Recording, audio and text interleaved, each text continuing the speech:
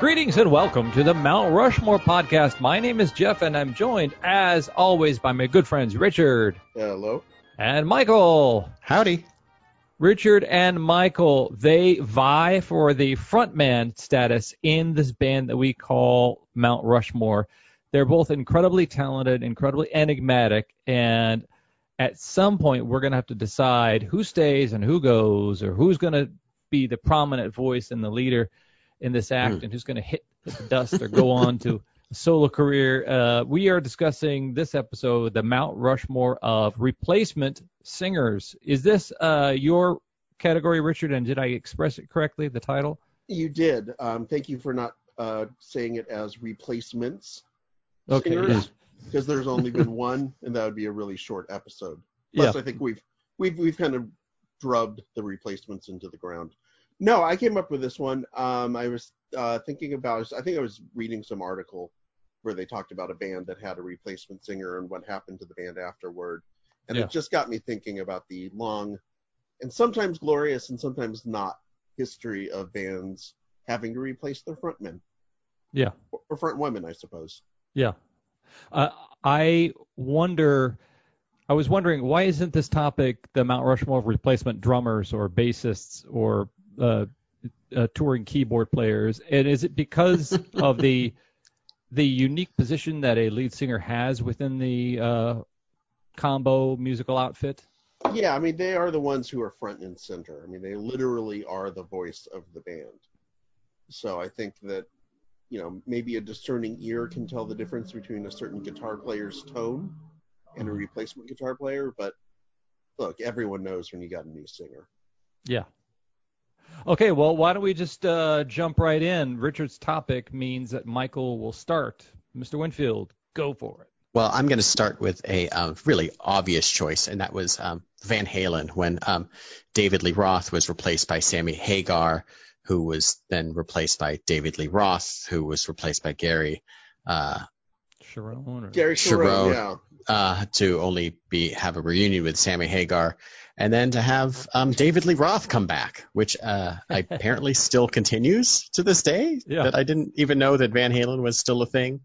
Yeah, this is also on my list. And by the way, Michael, we were discussing before the episode, I had said there was one I thought about not including, and the reason was it was such the obvious choice. But here we are. But yeah, I think they are the quintessential who is the band, who is the version of the band that you want to hear, which one of the shitty musicians do you want to hear singing shittily for Van Halen, who is a band that I could not care about any less, and I could even less so care about who sings for them. David Lee Roth was kind of always this seemingly super shitty person, very much the classic, too much. He was like, bigger than the band and thought he was bigger than the band and went out and did a cover of Just a Gigolo. Yeah. And it's like, that was your big, that's what you thought would shoot to number one, right? He also did a cover of California Girls. That's right. Okay. Well, there you go. And, and then Sammy Hagar is just the living embodiment of that 6 foot tall frozen slushy drink you can get in Las Vegas.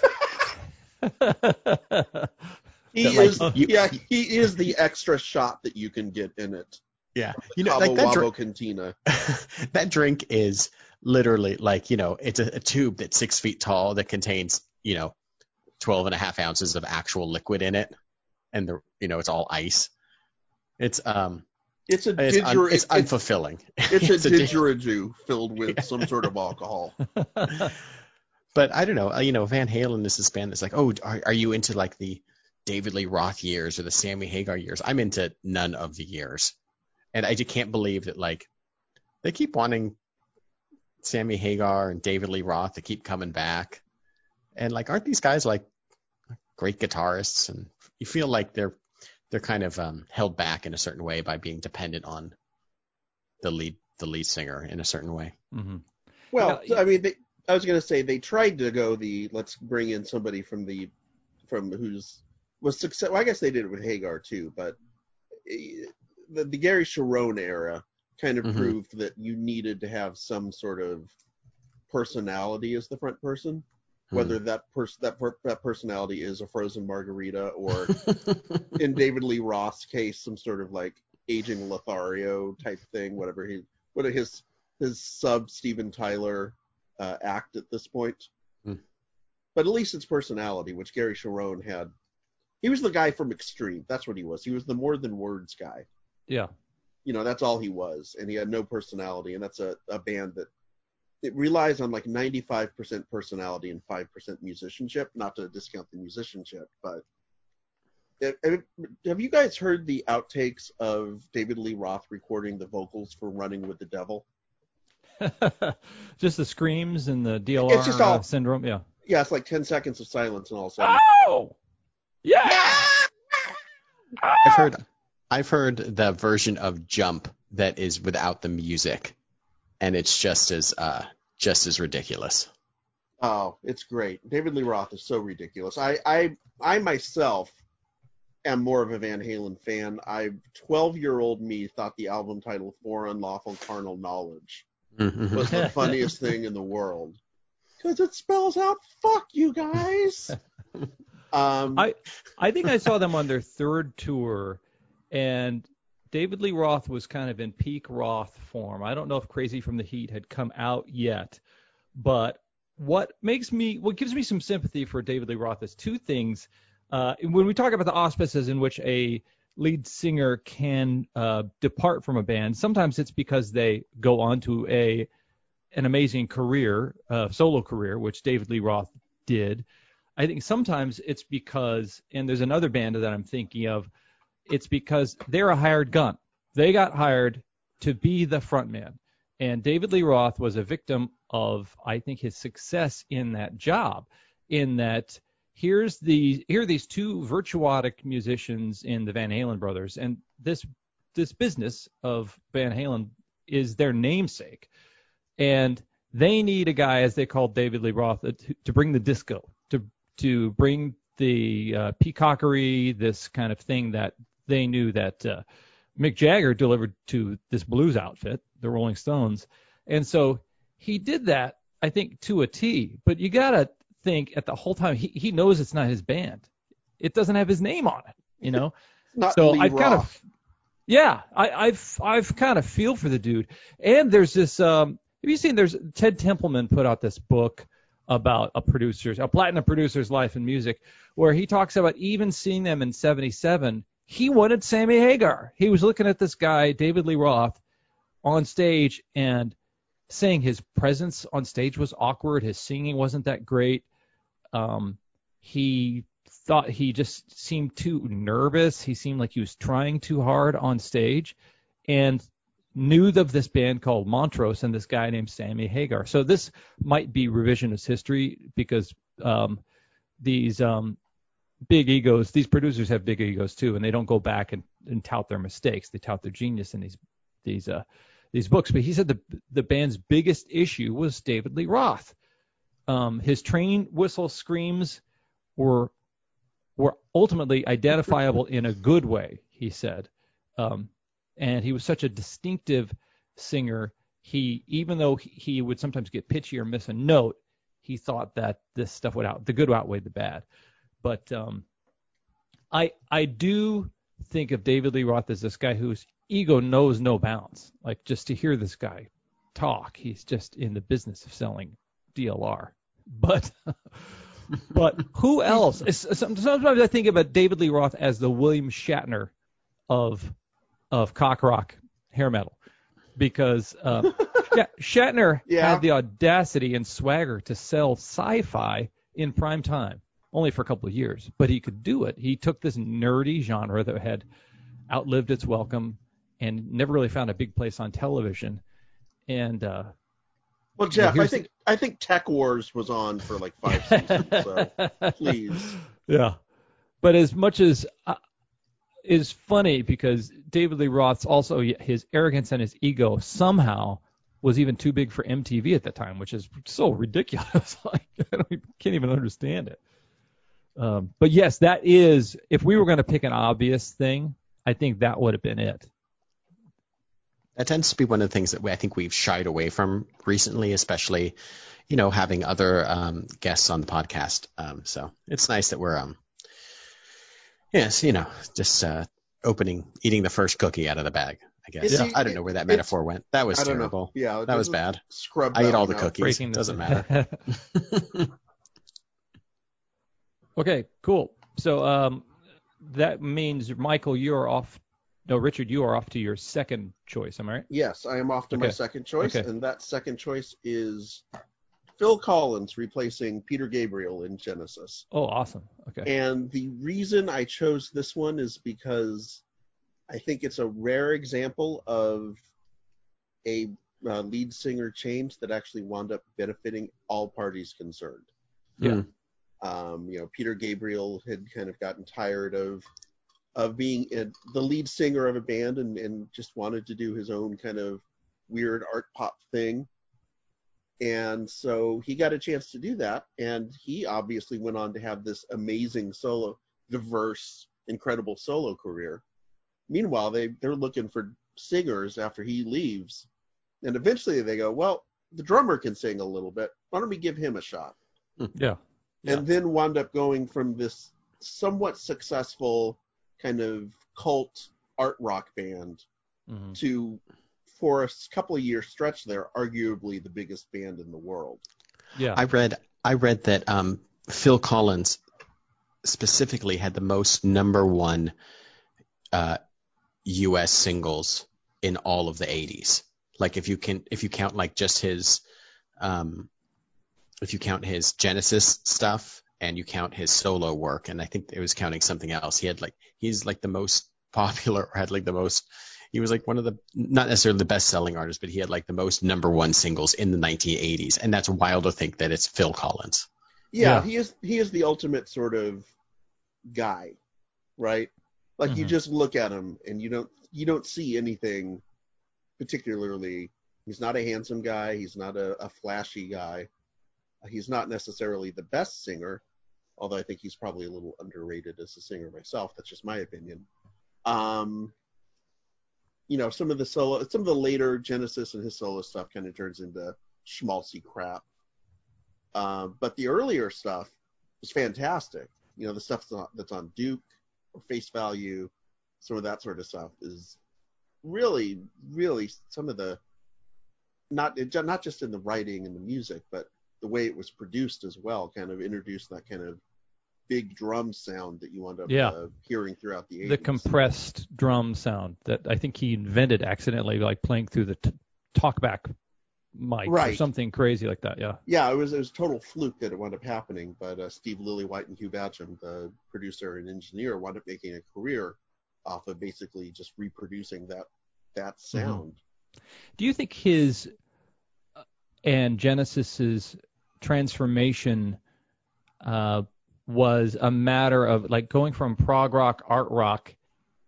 They needed to have their lead thespian in the band, Peter Gabriel, move on, and then they kind of evolved into a more pop sound. Was it kind of his success was almost their band's success at changing with the times, or even anticipating the times a little bit? Yeah, I definitely. I remember watching a documentary about Genesis 10 years ago, probably. And I do remember the other two guys in the band, Tony Banks and Mike Rutherford, basically saying the same thing, that they could only go so far, kind of having the lead singer dress, I'm paraphrasing here, but having the lead singer dress up as a daisy on stage. Yeah. Yeah. At some point, they just wanted to be a rock band or a pop rock band, and kind of explore what they could do in that sort of idiom. Yeah. Yeah, that's fascinating to me. As an extra in A Hard Day's Night, as Phil Collins was, right, there were so many musicians whose careers were ripples of the Beatles' impact. The cannon blast that was heard around the world of Beatlemania created so many guys who just wanted to pick up a guitar and do pop songs, but because of the 60s, it all turned into this art rock, psychedelia, all these other things that actually the Beatles kind of pushed happened. And it's so funny that they all just kind of eventually came back to pop. Yeah. No. Yeah. I totally agree. I just look at Phil Collins, and I'm trying to think what I remember him most by. I think it's the fact that they actually had an NBC special for his, I think it was No Jacket Required album, where they debuted like several of the music videos, and it was all kind of wrapped around this very flimsy storyline. And one of them involved him wrestling the Ultimate Warrior. And it's just like, you'll never have anything, and it's all as kitschy and campy as you would expect it to be. And you won't have that anymore. I mean, Beyonce is not going to, wrestling John Cena on her CBS special or anything like that. It was just a different time, man. I don't see a scenario where someone like Phil Collins could become, like Michael said, arguably the biggest musician of the 80s.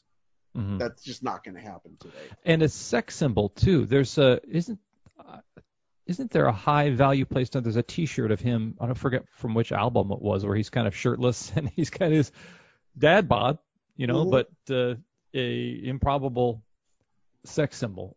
And this was, I think, also in a pre-integration MTV era where I don't know how much Phil Collins had as far as competition for swaggering, soulful, leading man on MTV back then. And I'll just close with the fact that Easy Lover, even though it's not a Genesis song, is an absolute and complete fucking banger. Yeah. Just leaving it with that. Yeah, that's a good capper. Okay, Winfield, what's your shoot? Where does it leave us? That's your second I'm number choice, 2. Winfield. Okay. Yeah. All right, I'm going to go out on a limb here, and I don't mind getting shot down. But it is Joy Division being replaced by New Order, with basically the entire band just kind of changing their name and having Bernard Sumner take over as lead vocals after the death of Ian Curtis. And I say this for 2 reasons. One, they feel intrinsically linked as almost the same band, especially since the first song that New Order put out as their first single was like one of the last songs that Joy Division or Ian Curtis had written, a song called Ceremony. So they felt like, it feels like the band was honoring their kind of previous existence. And then also that it was just such a, I mean, what a I don't know, a shock. It doesn't quite feel the same as like the Foo Fighters, Dave Grohl starting his own thing and taking off after Kurt Cobain killed himself. But it had some of the same vibes, but Foo Fighters very much didn't feel like Nirvana Part 2. But New Order kind of feels like it had all of the same roots and all of the same emotions, but with like a synth and kind of a robotic drive to it. Mm-hmm. And I just think there's such a very it's weird. This band, Joy Division, I like, but New Order, I really like. I think that they wrote just the longevity, had such a more massive selection of songs. Although I don't think that there's ever still been a song written better than Love Will Tear Us Apart by Joy Division. Mm-hmm. I don't know. I was thinking about this one a lot, and I can't really divest the two, and it feels like they're all kind of 2 sides of the same coin. Does that make sense? Like New Order is built on the first floor built on the foundation of Joy Division. Is that what you mean? Yeah. I think so. I think it feels like they're so part of the same thing. It would be like if the band was called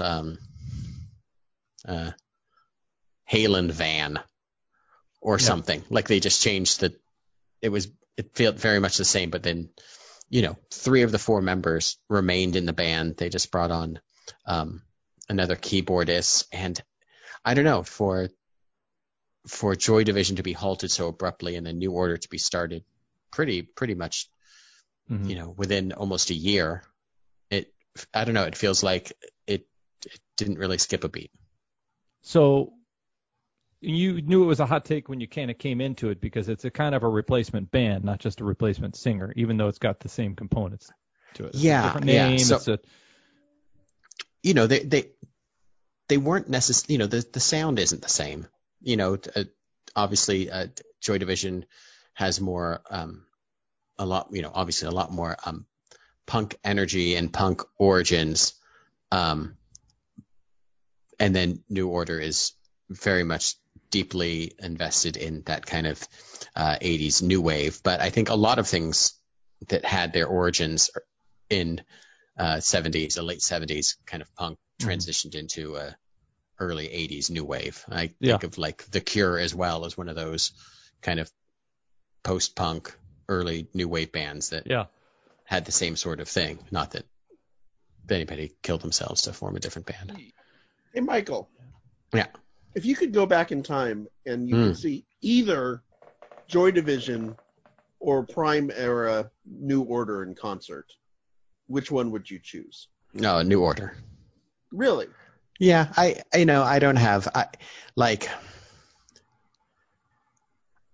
punk has never been my major thing.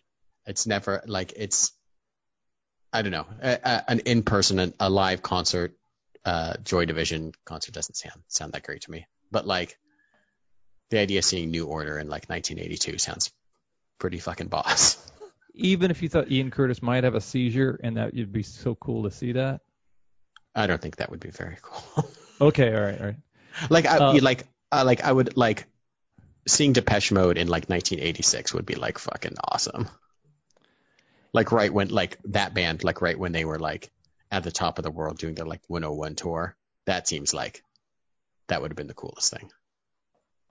In the Borglum bag, we have a tragic as it is circumstance of the passing of the lead singer, and what does the band do to pick up the pieces afterwards. So that's a little bit of a teaser as we go into our intermission, in which we ask you to do us a solid and go back into the archives of the Mount Rushmore podcast and download past episodes. Give them a listen, give them a rating, give them a review on iTunes or the podcast app. Would really appreciate that if you could do that. And then do us a solid and join us out on the social media handles. We've got Facebook, Instagram, and Twitter.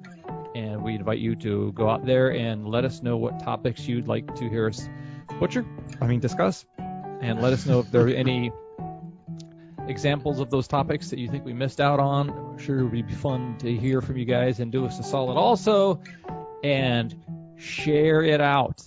Okay, we're going into the second half. This bag is full. So if anybody picks something from it, I'm coming after you. And I think it's Richard's third. Yeah, and I think I don't know that this is exactly who you're thinking of, but this was my third choice. Okay. As Brian Johnson. Yay! Ding, ding, ding, ding, ding! All right. Replacing the late Bon Scott as the singer of AC/DC. Yes. What are the odds that they could find a singer with that voice after having a band fronted by somebody who had almost exactly the same voice? Yeah. and such a unique voice at that. Mm-hmm. Look.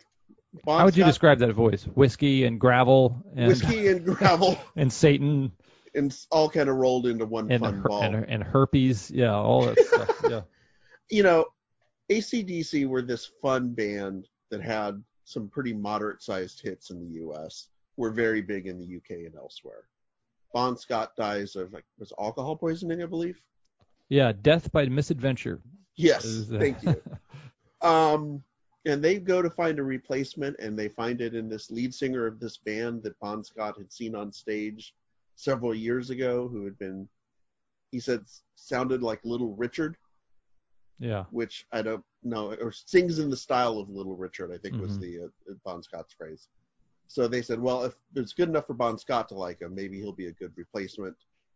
And he only comes in and helps to write and record the second biggest album of all time. Yeah. I mean, that's when you're talking about hitting above your expectations, that's about as good as you can get. Mm-hmm. And just, how many, I mean, they wound up touring for probably 30 some odd years with Brian Johnson as their lead singer.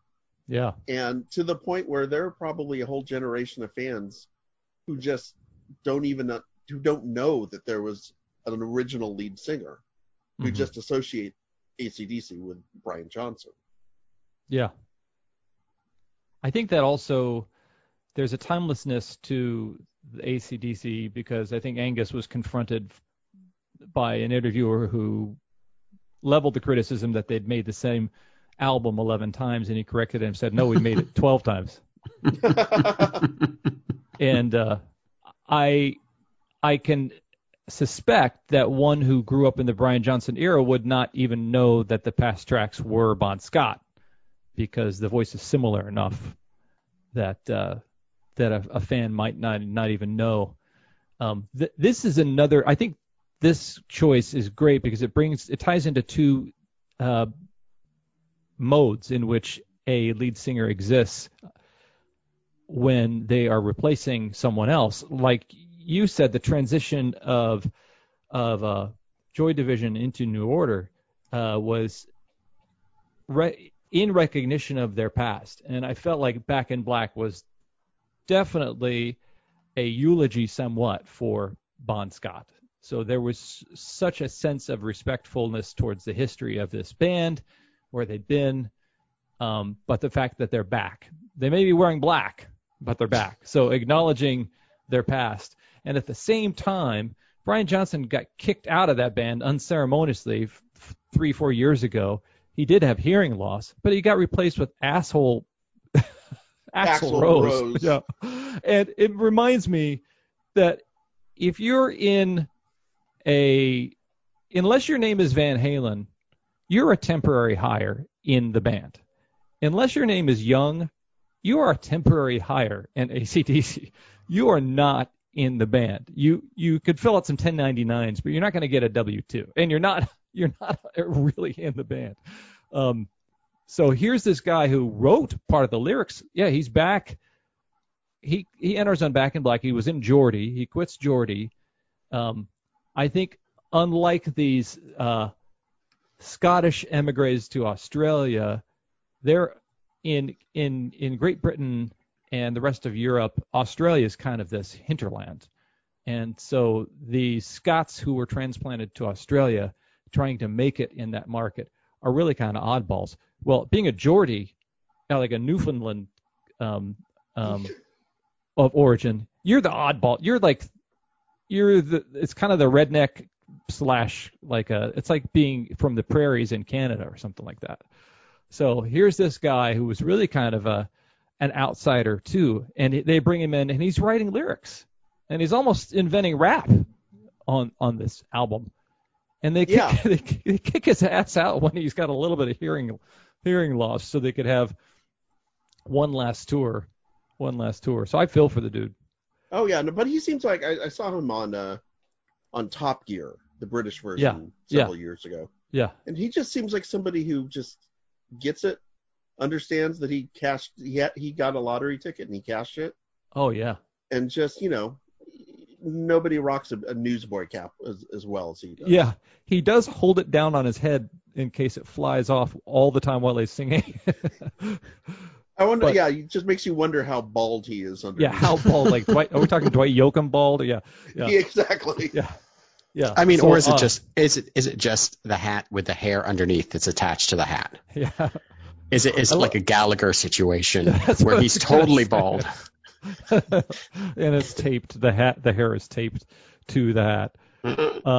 I love that choice too, and it also reveals the fact that, as you said, they hired this guy who sounds like Little Richard. I think in his audition while auditioning new singers for AC/DC, they had all these people come in and want to sing what was then being labeled as heavy metal, this heavy rock, and Brian Johnson came in and wanted to sing Nutbush Avenue by the Ike and Tina Turner Revue. Nutbush City Limits, yeah. Nutbush City Limits. So here's this guy who knew that this outfit, that these 4-foot-tall Aussies were running, was an R&B outfit that happened to have some kind of pretty heavy guitar licks to it. But I think in Brian they knew, this is the guy. This is the guy for the job, for sure. Michael Winfield, let us know your third replacement singer. Now, my third replacement singer isn't like the best known, but when Jean Terrell took over in 1970 for Diana Ross as one of the singers in the Supremes, well, they all can't be winners. They all can't be winners. You can't be the Supremes. You can't come into Supremes and think they're going to beat the Supremes, especially the other two members of the Supremes, when a few years before Diana Ross became Diana Ross in the Supremes. And you're just all second fiddle, hangers on. You know who the important person in the band is. Yeah. And Jean Terrell stayed with the Supremes for another 3 years, and then they kind of moved on again. Mary Wilson has stayed with the band, and Cindy Birdsong for a couple of years, and then Cindy Birdsong left, and then she came back with Sherry Payne, and then once you start doing that rotating door of who are the important singers in the band, the Supremes, when number one has left, it kind of just goes to show that even some great groups are kind of one-man bands, so to speak, in spite of their, kind of era-defining sound. I was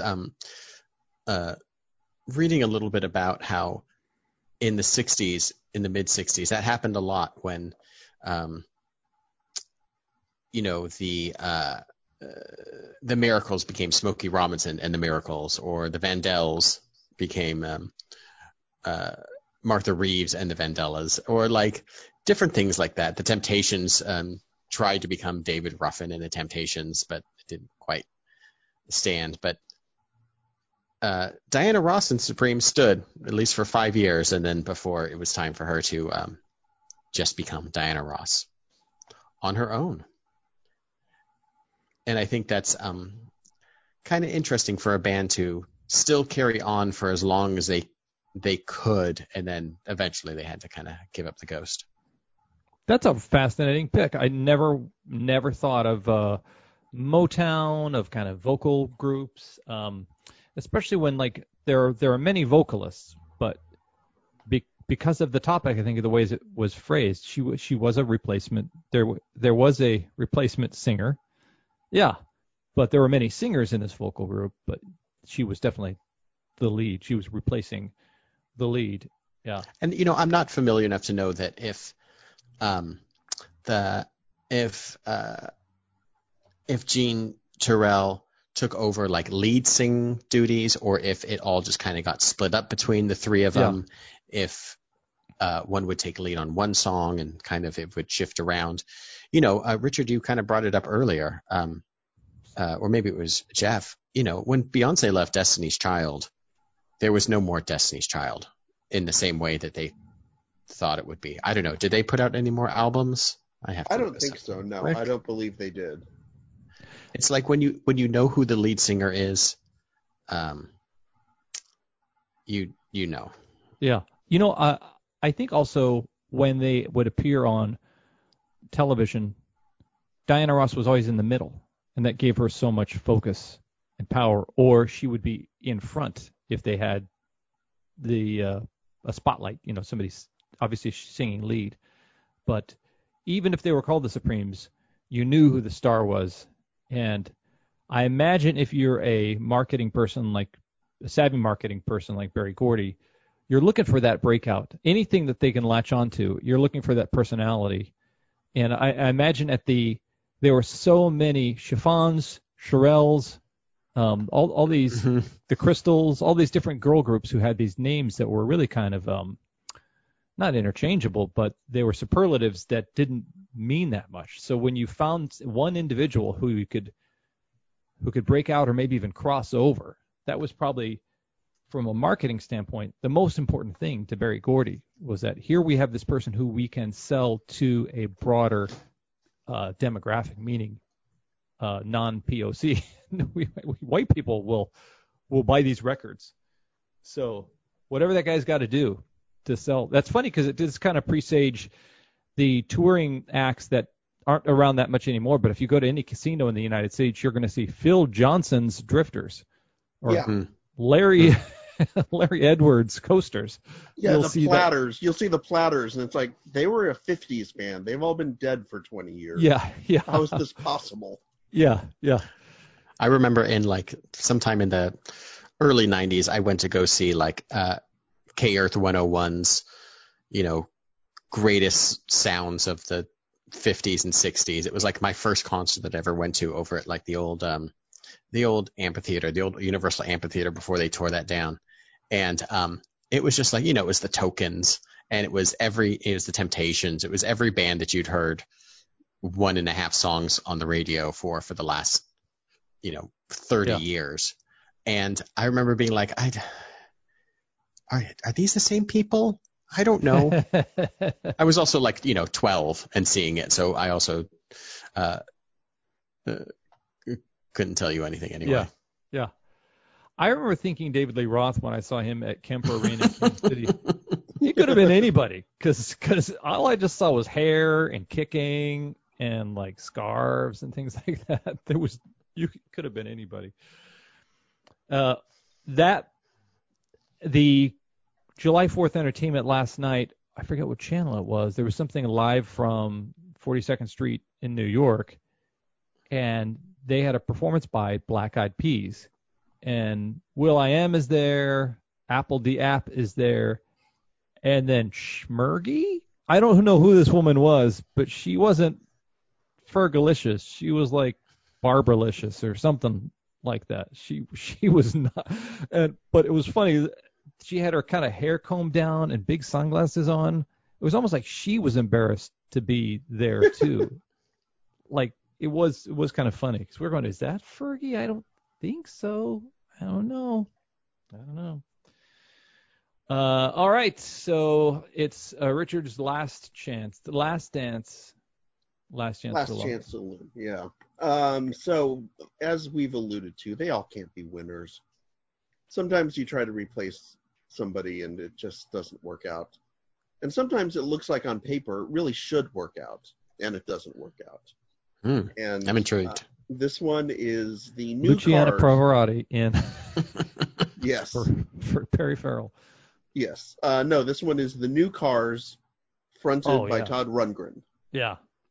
So in 2005, a couple of the members of the Cars, Elliot Easton and Greg Hawkes, decided they wanted to get the Cars back together.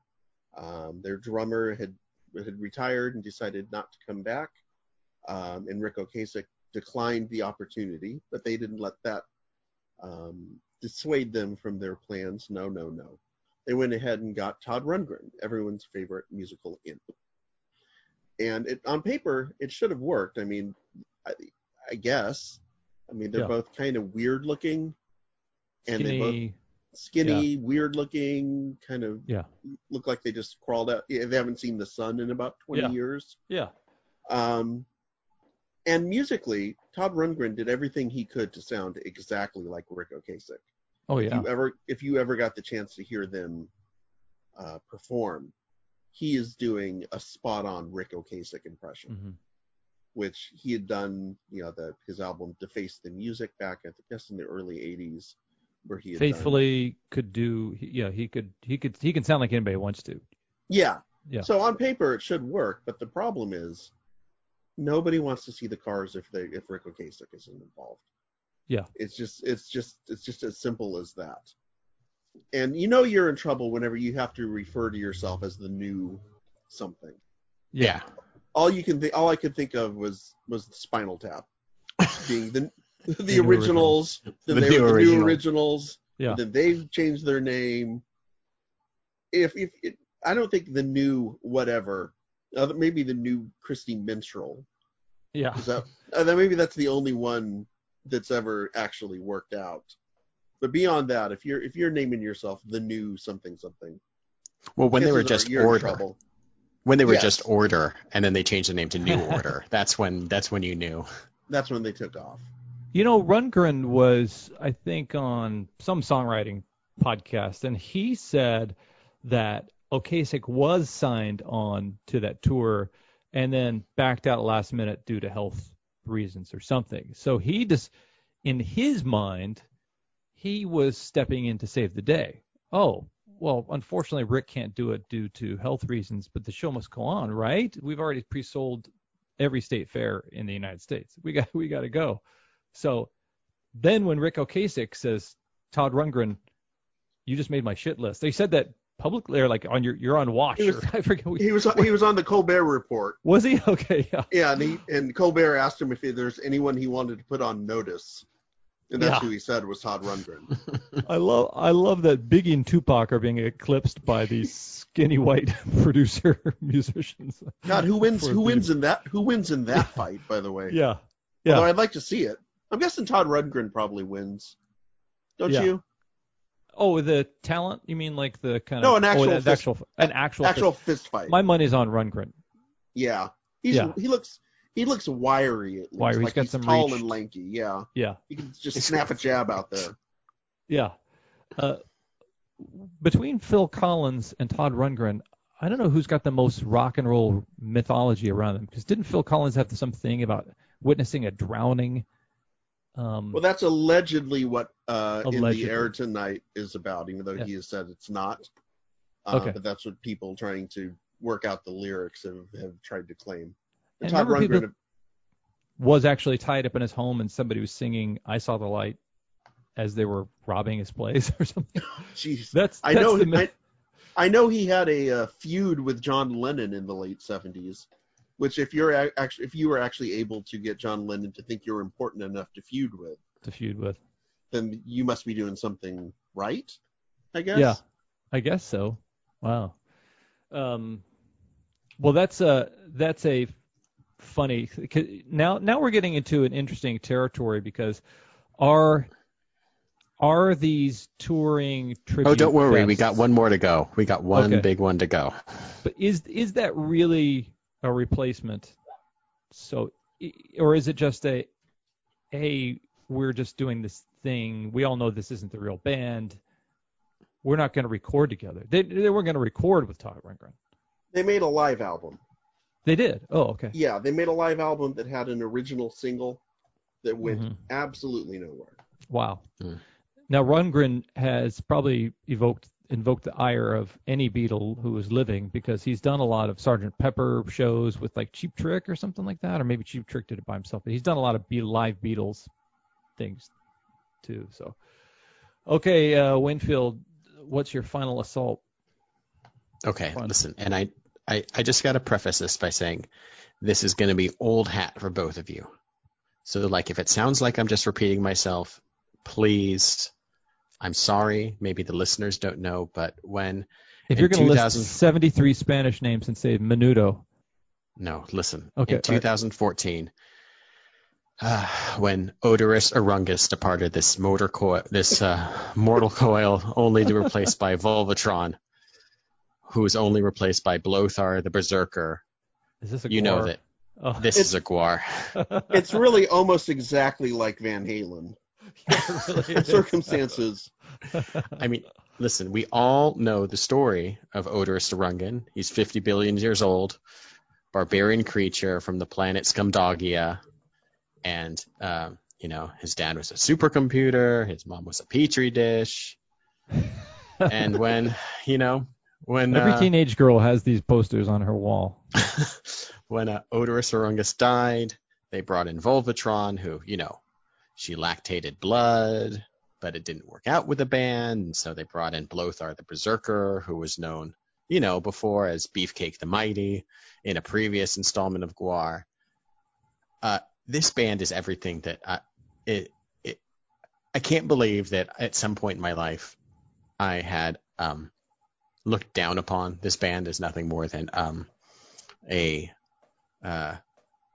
like the guys that you sit next to at like a Raiders game, a home Raiders game.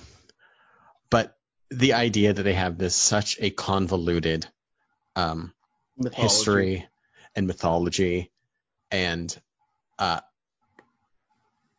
like the lead singer was there for like almost 20 years, and that they brought in someone that didn't quite work, and then they brought in somebody who was a different person in the band to take on a different personality, and all of these moving multiple personalities made me realize, oh my God, this is just this incredible kind of carnival stage show with people in masks, and anyone could be anyone at any given point.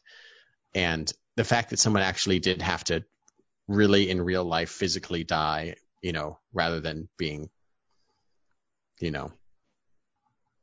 Blothar, who fashioned his headdress from the spirit of a spectral moon moose, and like all of the stuff, that when I was weird doing when it, you say it. Yeah, I know. It's this stuff is, it's like the stuff we learn in history class, like, George Washington chopped down the cherry tree, and Beefcake the Mighty was from, the planet Cholesterol, where he met, Oswald worked alone. Yeah.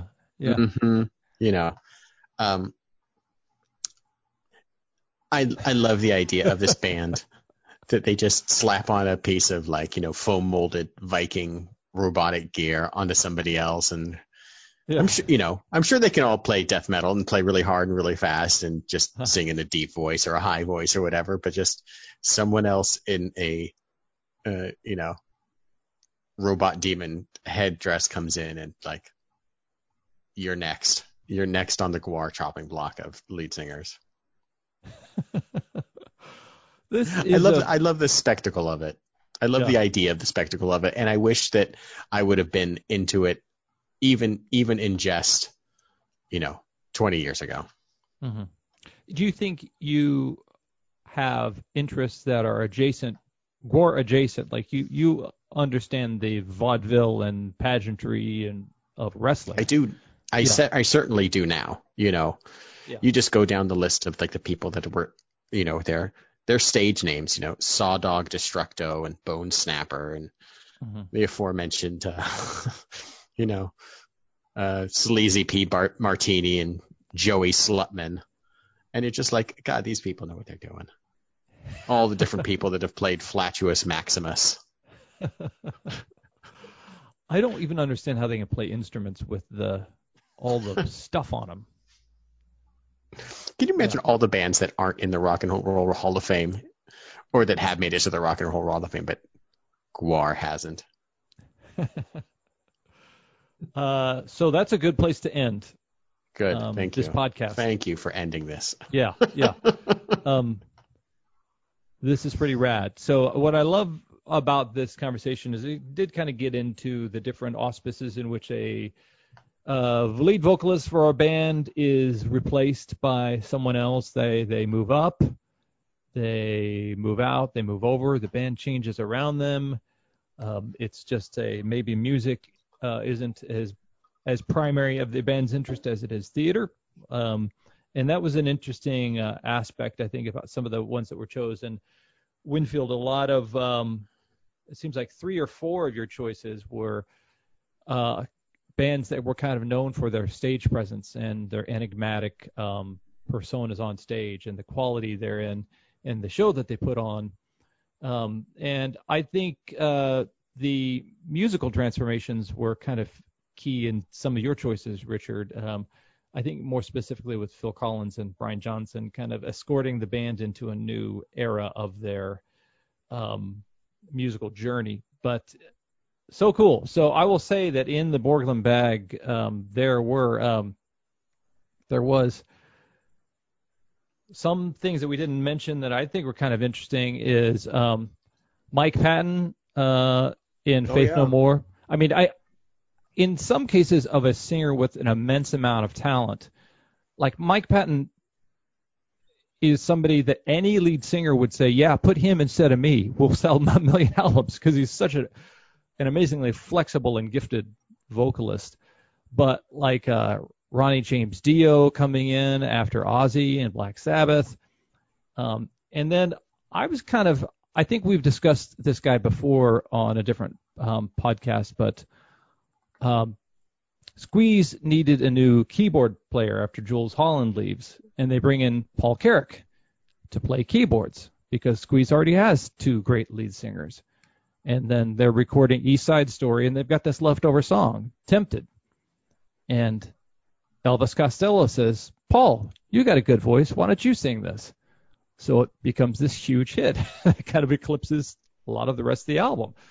So even though he got hired as the keyboard player, like Chevy Chase was kind of hired as a writer, he becomes a breakout star and front person, at least on MTV, but isn't with the band that much afterwards. So, so it's a fascinating subject because I also am interested in why we even care about this idiot out front singing when there's so many other great musicians in the band who are doing hard work too. So, okay, so I shall choose, because we all thought of it, Sammy Hagar, Van Hagar, and that was a super cool pull.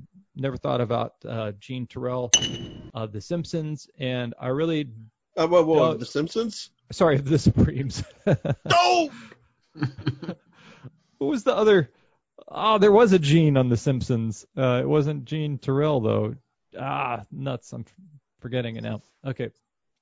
And then I was fascinated with this because of all the aspects of replacing your lead singer, I never thought of the emotional evolution and how this band built its new sound on the foundation of the previous one. So I want to go with the Joy Division New Order, the replacement of Ian Curtis in that, and because it's Brian Johnson, let's go with Brian Johnson with AC/DC. Did I pick 5? No, you got 4. Okay. Well, this has been Jeff Hopkins, the current... Al Jean is the one you're Al thinking Jean, of. that's right. This has been Jeff Hopkins, the current co-host of the Mount Rushmore podcast. I, as always, am Jeff. I think I'm Richard. I hope I'm still Michael by the end of all this.